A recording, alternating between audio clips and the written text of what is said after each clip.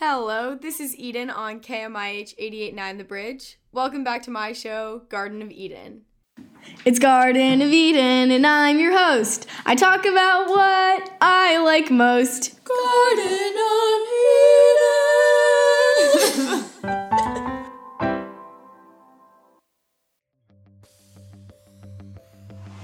I'm so happy to say that this episode is Jenny Holzer's Truisms 2. I did the first episode in this, I guess you could say series now, last year with my friends Kate and Kelly, and to this day, it's my favorite episode that I've ever done. I just think that Jenny Holzer as a person and her truisms are fascinating. Before we get right into the interesting part, the discussion, I want to give a little bit of background on who Jenny Holzer is and what her work is. So Jenny Holzer is an American artist based in New York, and the main focus of her work is the delivery of words and ideas in public spaces. And she's most known for her truisms. Truisms, by definition, are statements that are obviously true and say nothing new or interesting. But she takes truisms, quote-unquote truisms, that are actually really up for discussion, and different people have different interpretations of all of them. So basically, she posts these truisms different places in an effort to spark discussion among people and yeah, just get people talking. Without further ado, let's get into the bulk of this episode where I and a few of my friends discuss some of Jenny Holzer's truisms. I'm here today with Kate, Kelly, and Lily. Yay! Okay. Well, I'm so excited to have you guys here today discussing truisms. And I think a good place to start would be, Lily, you brought truisms into our lives. How did truisms come into your life? So I was in San Francisco and I went to their Museum of Modern Art, and there was an art installation by the artist Jenny Holzer. And it was basically like a flashing sign that you would see outside of like a restaurant. And it was just saying the truisms. And it was a weird experience because usually when I go to museums, I have like a really short attention span and I'll look at something for 2 seconds and walk away. But I just could not look away from this because every statement was so provocative and then it would go away so fast. And it was just really entrancing. So, yeah. I feel like the truisms exhibits are made for our friend group because we've always kind of enjoyed having discussions like this about random things and debating. Well, some people would say discussing, but sometimes it borderlines debating. In our conversations, there's a winner and a loser. So. Well, I think Kelly does think that there's a winner and a loser sometimes. Because there is. So the first one I have lined up is, there's a fine line between information and propaganda. Oh, that's interesting. Yeah. Okay. I feel like my general first thought, and this might change, that's what I like about truisms, is I might think about it for like 30 more seconds and then be like, wait, no, I don't agree. But as of right now, I think there is a fine line between information and propaganda. I'll see stuff where I'll be like, this feels informational, but it's probably skewed. And then how do you define propaganda, really? And maybe everything we're being surrounded by is like propaganda in some way. I mean, I think with especially the political atmosphere right now on social media, you hear the word propaganda a lot. Like when, for example, Trump got banned on Twitter, Trump supporters were like, Twitter's pushing their propaganda by doing this. And so I think, especially with social media, the line gets a lot thinner. Yeah, I think not even a line. I think there's a ton of overlap. I think information can definitely be used as propaganda. For example, like any single statistic, when it's not given in context, can be perfectly accurate and perfectly true and still be used as propaganda and be really misinterpreted, right? And have the point of the information in the first place be totally skewed. Also, when, if ever, is information presented without an agenda? I feel like information is always presented with a point to prove, one way or another, and it can be completely interpreted the opposite way a lot of the time. Yeah, and I don't know why this is what first came to mind, is like those signs in the school hallways where it's like 79% of your grade doesn't smoke marijuana or whatever. like that's information, and technically you could say that it's propaganda. Well, what is propaganda like defined as? Oh, I can look it up if we want. Yeah, I'll do that. I think it's interesting because how we've been introduced to propaganda in school is like looking at artwork from the 70s about like communism, and it's very it lacks nuance, one could say. It will be like everything in flames, and it'll be like, this is the world with communism. And I think that is almost in a way a little less pernicious than the propaganda you could say that we're surrounded by, because sometimes now it's more difficult to label something as propaganda.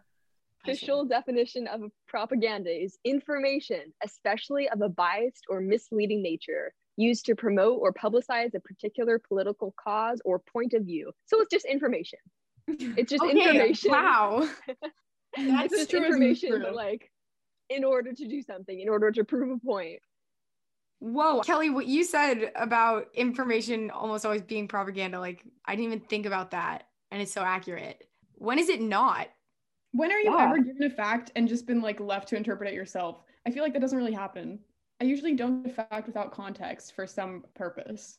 And it always feels like, even if there's like a side that you know is wrong, and you get into like a debate with someone and you know they're wrong, but then they like have all these statistics that they can pull out on you, and you're like, yeah, I mean, I guess those are right, but like something in me tells me that you're not giving me the full story there. And it's so frustrating to debate those people.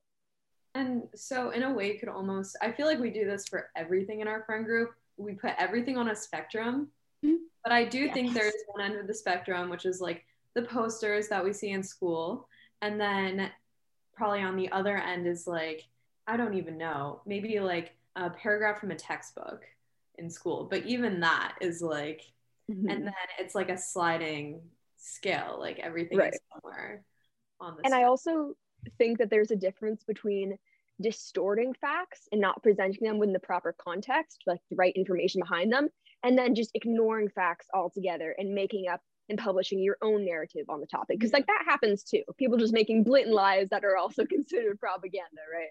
Well, yeah, I think the issues of like misinformation and disinformation are separate from using facts as propaganda. Because I mean, you can take parts of anything and twist them. This is like, we talked about this in psychology, didn't we? Where like you take a really long graph and then you take just like a tiny snippet of the graph where like there's an exponential increase, but then it flattens out. And it looks like there's an exponential increase when really that's not like the whole picture. Yeah, or they do that a lot with climate change graphs, and they'll like zoom in really tight, and they're like, see, there's no actual change, and then they'll like zoom out just a little bit, and you'll see that like we're on a like cataclysmic slope into nowhere, and you're like, oh no. It shouldn't be funny, but it is. Oh my god. Questions are asked. Like this was another example from Psych, where if you hear like there's a 5% chance that you'll die versus a 95% chance that you'll survive, like different from hearing the two, even though they're exactly the same. So even just like very subtle wording can mess with us, and we don't realize it, which is a little scary. It's marketing. My mom complains about this all the time. She's a statistician, just for some context. So she's not ranting about these issues for no reason, but she'll talk all the time about commercials and ads saying, oh, your mortality risk of this super rare disease goes up 5 times after you use this certain product. But if the mortality risk is already 0.00001 and it goes up to 0.00005, that's barely any change, and it's well within the margin of error, but they can present that misinformation as a really scary number and have everyone like freak out when they hear it. Wow. These little things that you don't think about, these ways that we're so easily manipulated into believing things. I do think though we should move on to the next truism. But honestly, we could probably take one of these and talk about it for an entire episode, if I'm being honest. The next one I have is, you should enjoy yourself because you can't change anything anyway. I kind of agree, sort of. This to me has kind of a bit of a nihilistic tone to it. I knew one of you guys was going to bring up nihilism today. We're all going to die. Just have fun while you can. Nothing matters. Well, but I don't agree with the idea that you can't change anything anyway. I think that there are a lot of things in your life that are left to fate, but I think that there are lots of things that are within your control that you can change. Like, ugh, I hate my hair color. I'm going to dye it blue. I think what we're talking about is like big issues though. Like dyeing your hair, I would classify under the umbrella of enjoying yourself and like just doing things for yourself. But I think what it means is like changing big things is like, how many issues are you going to care about? There's so much wrong with this world. And does it really feel like you personally can make a difference? And I would argue that you personally will make no difference whatsoever and your life is basically worthless. But that's a good thing, because there isn't just one of you out there in the world. There's a bunch of people in this world, and you can work together with them to make change. That's kind of where I interpreted it. Like, I think the idea of not being able to make change as one person is completely against the sort of narcissistic idea that like I can save the world, you know, that sort of thing. I think there's a way of, quote, enjoying yourself and maybe not making a difference for your own sake, but like with other people.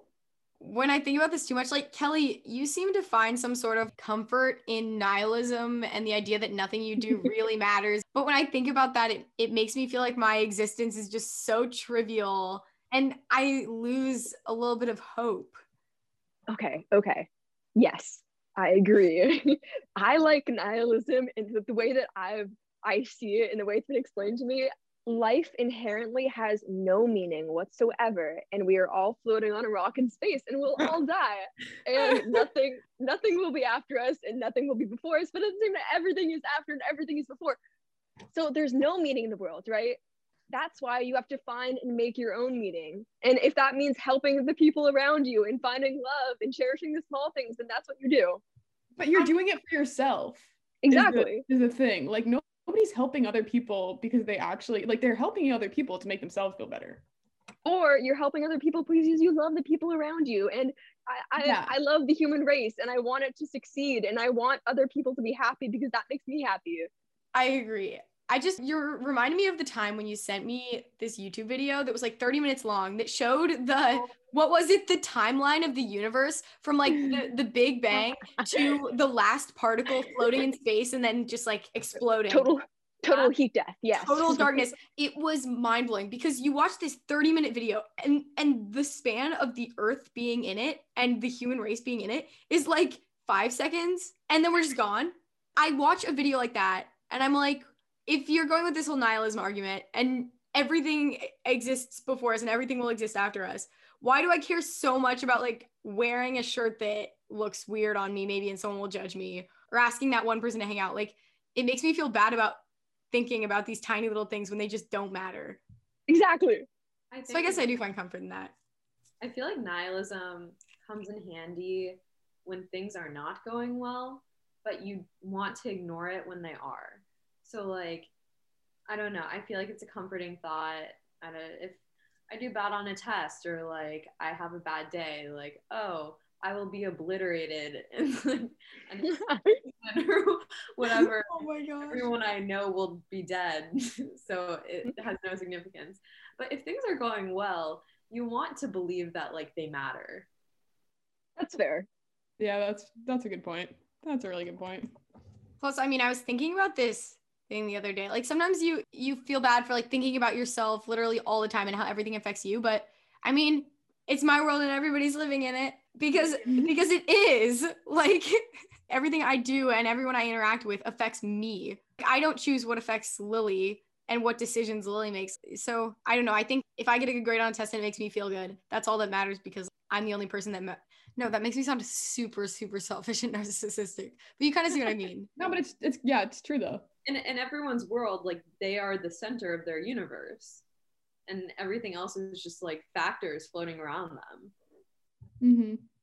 And that's for everyone. It's not because you're narcissistic or like ridiculously self-absorbed. It's just like how our minds are wired. Yeah. Yikes. I think. Happy note. Should we go to the next one? Yeah. Next one is, you can't expect people to be something they're not. My initial thoughts with this one, I want to be in agreement, but I also think it depends on what it means to be something you're not, because people have potential and they haven't reached their potential. And I think it can be helpful to expect somebody to go for their potential or go for their dreams or whatever. But I think it can be equally harmful to expect something of a person that isn't in line with who they actually are. Similarly, I think there are people around me that expect me to be things that I'm not, but that thing that I'm not, that they're expecting, it might be a better version of myself and something that I can actually achieve. And being surrounded by those people that see that for me could be a motivating factor in my life. But like Kate said, I think it's important to understand who someone is at their core. And if you're expecting that to change, then, you know, that's unhealthy, not only for the person that you want to be different, because that's a hard thing for them to be surrounded by, but also for you, because you're not going to get your way. It will only lead to disappointment, if that made sense. That was very profound. No, that totally made sense. I just think my initial take was that saying you can't expect people to be something they're not justifies a little bit too much. Mm-hmm. Because if someone makes a decision that you don't like, or is just like kind of mean, or acts really incessantly all the time, like Lily was saying, there are little things that people can work towards self-improvement. And I don't think that just because someone has a certain personality means that parts of that personality can't change. I would say that I think there's a difference between expecting something from someone and hoping for them to eventually achieve a better version of themselves. I think what we've talked about so far is, okay, I want for you to be nicer. I am hoping for that better version of yourself so you can grow and change as a person. But I think there's a different version of that where you're expecting a version of someone, or like you're going into a romantic relationship or something, and the person that you're with, they have this characteristic. It's not good or bad, but you keep staying with them and like expecting them to change when that's just not who they are. Mm-hmm. And like keep getting disappointed every time. I think it can be really freeing to let go of our expectations of other people in certain ways. I think for me, almost that's been a part of maturing, is it's been difficult for me to understand if someone is behaving in a way that I dislike, to just kind of let it go and say, this is who they are, and I don't have control over this. And so, yeah, I think for me, I need to control my expectations as a way to almost like liberate myself a little bit from them. Sometimes I project my expectation for myself onto other people, and what might be good for me or what I might expect is good for me, it could be very much the opposite for somebody else. So yeah, I kind of agree with you, Lily. I think it maybe if we just kind of let go of our expectations for others, it would be easier. But then the question is, how is somebody gonna grow as a person if they can't hold themselves accountable? I think expectations of other people and letting go of them would save me a lot of disappointment, because when you expect a person to be a certain way based on maybe your first impression of them or your impression of that one time that you did that one thing, and then that's your expectation in a new scenario, and then they act completely different than you thought, it's super like jarring. And you're like, knowing that people are who they are and they change with different circumstances is better than placing an expectation on them. Honestly, the first thing that I thought about when I heard it was like my relationship with my sister, because it's difficult sometimes to like comprehend that someone I'm related to and am very close with is like very different than me. I have different expectations for her. I expect her to be similar to me, whereas I wouldn't have those expectations for other people. And I think it's been easier to realize that if she did meet my expectations for who I want her to be, it would be disappointing. Like, I don't want to live with a clone. While it's frustrating, it's also really good. And I think what Lily was saying, like, she doesn't want a clone of herself, right? I think a lot of the expectations we hold the people around us accountable to are the standards and values we have for ourselves. And it's tricky to separate those values that you have ourselves and then understand that other people might not share those values. And you can't expect their core values to change as a person just because your values don't match up. That is like almost exactly what I was going to bring up. I think I find myself a lot of the times, like, I have these very distinct things that I like to do. And sometimes I just cannot understand why someone doesn't want to do the same thing that I want to do, because I have this desire within me, this deep desire to do that one thing. I so often have the expectation that other people are the same way as me. And I think I that's something that I really need to work on. But I also wonder if we're taking this in a different direction. I'm trying to think about who I would be without the expectations of others put on me. Like even like as we're growing up, we are molded by the expectations of our friends and our families and all of that. Even if we didn't have this friend group, we'd be different people because we all expect different things from each other. And so in a way, I'm really grateful to the expectations around me. I think that's almost a really good way to measure how healthy a relationship you have with someone is if their expectations are making you a better person or if they're making you feel crushed because you know that no amount of effort can live up to them. So are their expectations good or bad, and how that reflects on the relationship in general? I guess that also dives into the question of, do you do the things you do to please the people around you, or do you do it for yourself? Or is it like a mix of both? Because if you spend your whole life living up to other people's expectations and not considering your own and what you want for yourself, it's hard to separate yourself from others. I think that learning to like do things for yourself and not because of what the pressure someone else is putting on you comes from like finding a deeper sense of self. Because when you're searching for a sense of self, you do what others expect because that's the way that you can get validation. But if you find what you truly enjoy doing and then you get a reward from doing it, then you don't need to seek out a reward from someone else. And I think that that's kind of what I've learned, especially late high school, finding what I genuinely want to do. I feel like at its root, this is a question of nature and nurture, because even if you have things that you love to do, those are shaped by the people around you, if you know it or not. Like Eden, you might not have the same passion for art or for creative expression if it wasn't for your mom. Yep. Would I even be artistic if I didn't have a mom who had me doing art when I was younger? I have no idea. Yeah. So in a way, we are the expectations we are surrounded by. We live in a society. Created a new Kelly, no. You guys, wait, we should just talk about truisms whenever we get together, because I swear it leads to the craziest conversations. They're fun. The places we end up are what I like about truisms is that they're not taking it, or they're not talking about like specific events right now that are like feel very hot button and like our emotions are suddenly like very involved and then feelings get hurt. It's very philosophical and deep, which is nice to talk about. Yeah. I don't feel like I have to like know facts and statistics. I can like argue kind of like saying stuff out my butt, and it's like there's no consequences. No one's gonna call me on my like philosophical fact being incorrect. Exactly, because they're questions of like your morals and values, and that you don't really need back. We need to make a field trip to the exhibit, you guys. I need to land an interview with Jenny Holzer. I'm determined.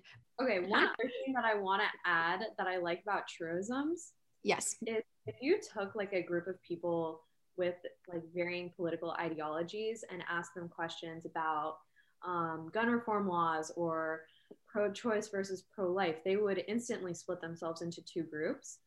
But if you ask them these truisms, I think you would find way more overlap and like varying opinions, which is good. So like maybe we should turn to questions more like these in discussions. And there's not only two answers. I mean, I feel like a lot of the time when we talk about our extreme, political views, there's two different answers. One's right and one's wrong, each person's opinion. But this is not the case for truisms. Less binary. I would also say that it has to do with our group's dynamic. Like, we will find the gray area on like a zebra. Like, it doesn't matter what the topic is. One of us will be like, so I guess kind of both sides are right. And it's like, yeah, that is where we end up. I feel like, I brought this up in our discussion, but we really bring up the spectrum for everything. We put everything on the spectrum. Like, I don't even notice it. Oh. Yeah. Ask us to choose and we won't be able to, but we'll be able to tell you why we can't choose. And we can discuss for an hour on a question that would normally take 5 minutes. We should move on to the next truism. I like this one. if you're not political, your personal life should be exemplary. Strongly disagree.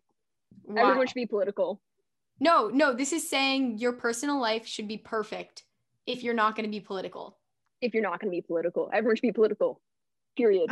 The way I interpret this, I am leaning towards that I agree. Like, the only reason you shouldn't be political is that you have absolutely nothing to complain about and that you're so narcissistic that you don't care if somebody else is suffering.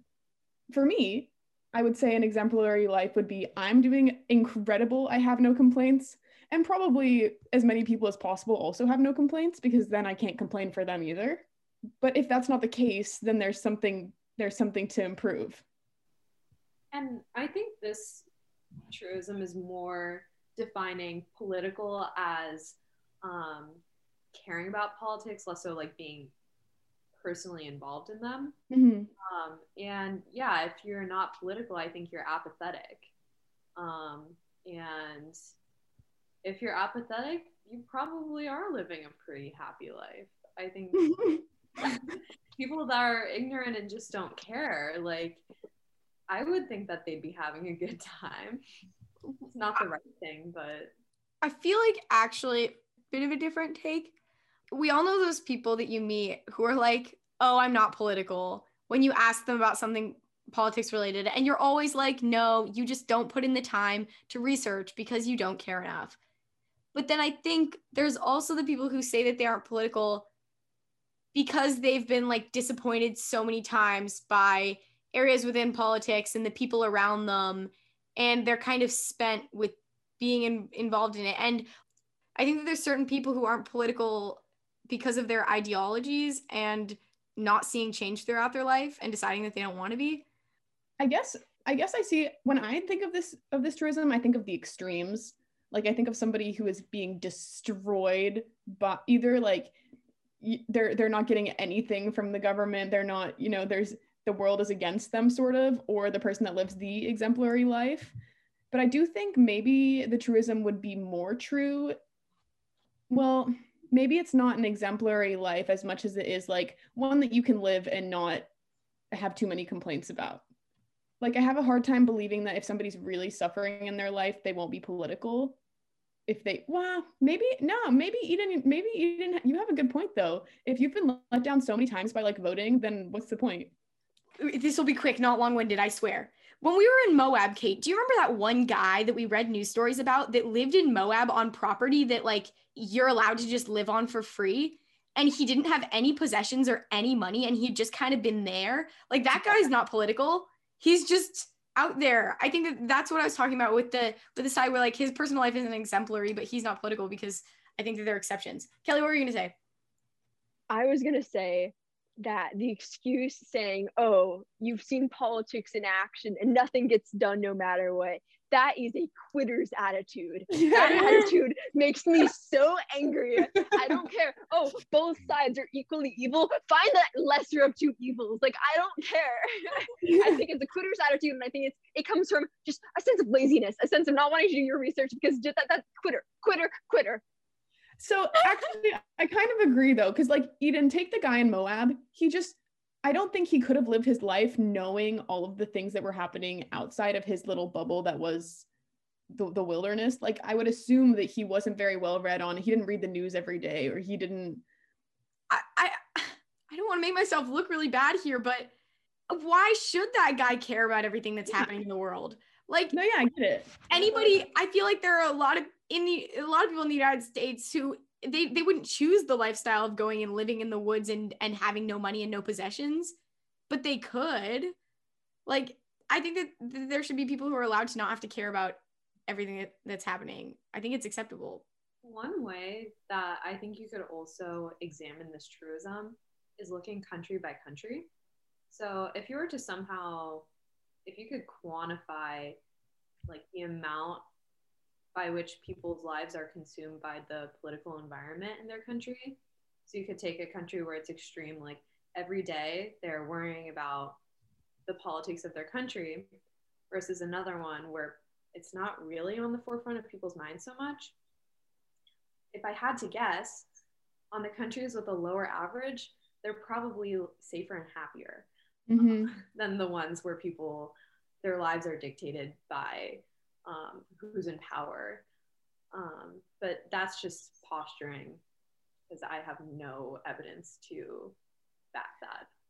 Well, that's like people have been saying that hopefully Biden's administration will be, quote, boring because politics isn't supposed to be something that, you know, people eat up and it's like, you know, it's not supposed to be reality TV. But I don't know, like Lily, would you say that the people with the lower average in that country, well, then they have a more exemplary life, so they can be less political, right? Mm-hmm. Well, I guess for that, I was saying that if you're looking country by country, the extent to which you are political could be a reflection of turmoil within the country. So then there's a correlation between that and living a happier, freer, safer life. Well, but also this is a totally unbacked thing to say, so don't really question me that much because I don't know the facts. But we live in a democracy, so, well, okay, like a democratic republic. Like we don't live in a true democracy, but citizens here can be like really involved in politics, and so I don't know that comparing the United States to other countries works quite as well when the political atmospheres are different. I think this question is more addressing people who choose not to be politically active or choose not to have political opinions or participate. Like Eden, the example that you kind of brought up, he was like living in the middle of a forest. Like there's not a lot of politics to vote on in the forest. Like that's just where he lives. Like what's he gonna do? Like summon a council of squirrels? I don't know. But I think from this point of question, it's like how you participate in your surroundings and whether you choose not to or not. And if there's like not a question of if you can participate, then I don't think this question is valid. Another thing I feel like I get on such thin ice here, especially with this kind of question where I feel like I'm gonna say something wrong. Eden, what you say here is indefinitely small in the grand scheme of the world. Okay, what I was gonna say, which I don't know if this applies to the truism, but I feel like what we do, we always kind of like stray from it and then talk about other things. But take Instagram as an example. Right now, it feels like every tiny thing that happens in politics is made into this issue that is like blown out on social media, and people become numb to just seeing every day this new issue that's happening that you should care about, that you should be involved in, that you should post about, that you should sign this petition and donate to this place and care about this. It feels like sometimes I'm like drowning in this information. I'm like, gosh, I just don't want to. Like, I care, but I can only care so much when all these causes are being thrown at me, and it makes me want to be less political. I think that's a problem with Instagram, though. I think you can be very political without having Instagram. But it's the way that politics have kind of come to mean this one thing, especially because I'm a teenager. Like I'm surrounded by social media and like social media posts. I think there's a difference between having to care about every single issue ever, and you're responsible for every single human being on this earth suffering, and you should bear that weight on your shoulders every day, and just not caring about issues at all. Like I think politics is like presenting those two extremes, right? They're like, if you don't click and like and share and support this, you're damning this person to hell. I don't know. I think there's so many guilt trippy things like that, and people need to use those guilt trippy tactics to get like likes and views and shares and stuff. And like Kate was saying, that's a problem with Instagram in itself. I don't think you ignoring those things, I don't think you should feel bad about that. I don't think you should feel guilty about that. I think as long as you care about politics on like a larger scale, that's caring about politics to me. There are so many human rights issues and problems that our country will need to solve in the future. It sounds bad to say that you can't care about all of them, but you can't truly care about all of them, because then where will you put your energy? It's a marathon, not a sprint, is what I like to think. Yes. In talking specifically about like social media, what I feel a lot is with posting about political topics, it has this sentiment of you need to care about this. But I feel like people need to discover what they care about on their own, because that's what's meaningful. If people find that internally versus deciding I care about this because I was told to by the people that I follow. And I think that your connection to a problem, if it's strong and more meaningful, like your output will reflect that somehow. I think it just will. Mm-hmm. I mean, Instagram skews the idea of politics so much, and you shouldn't feel guilty for not performing and telling everybody what you think. If you support a cause, or if you support an organization, or if you are very, very against a certain policy, there are so many action steps that you can take that aren't like putting it on Instagram and saying that's enough. If anything, I think that's not very political, that's performative. The people that we hear about, like the real change makers in the world right now and the activists, they're pretty narrowed down on one issue. They're not spreading themselves so thin that they're trying to address everything, because I think it's quality over quantity a little bit. Like you can make a $5 donation to every nonprofit organization, and that would kind of be a drop in the bucket, or you can make one big donation to one organization, and that would be completely transformative for them. I don't know if that's a great example, but you guys get what I'm saying. Yeah. Or like a lot of those small charity organizations, and I don't mean to generalize because a lot of the small charity organizations are doing like all the brunt work, right? But a lot of those are treating more symptoms of a problem and not like the root of a problem, like taping up the cracks in a dam rather than like, hey, maybe we should rebuild this dam. So I think ignoring some of those like super small upshoots or like GoFundMe's for this one person, that's not a bad thing if you are trying to solve the issue that created that problem in the first place. Does that make sense? Yeah, that does make sense.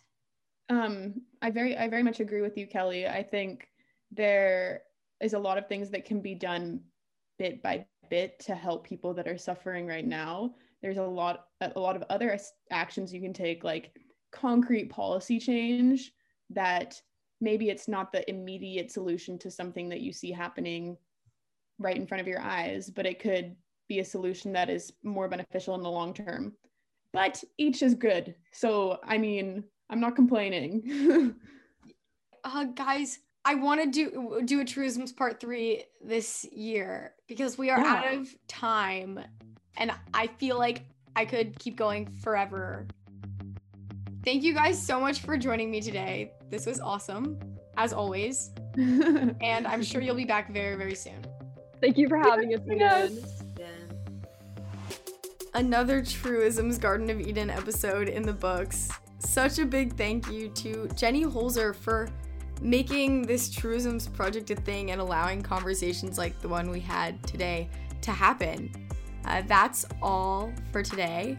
This has been Eden, joined with my friends Lily, Kelly, and Kate on Garden of Eden, which you can listen to every Saturday at 10 a.m. on KMIH 88.9 The Bridge. I hope you have a great rest of your day.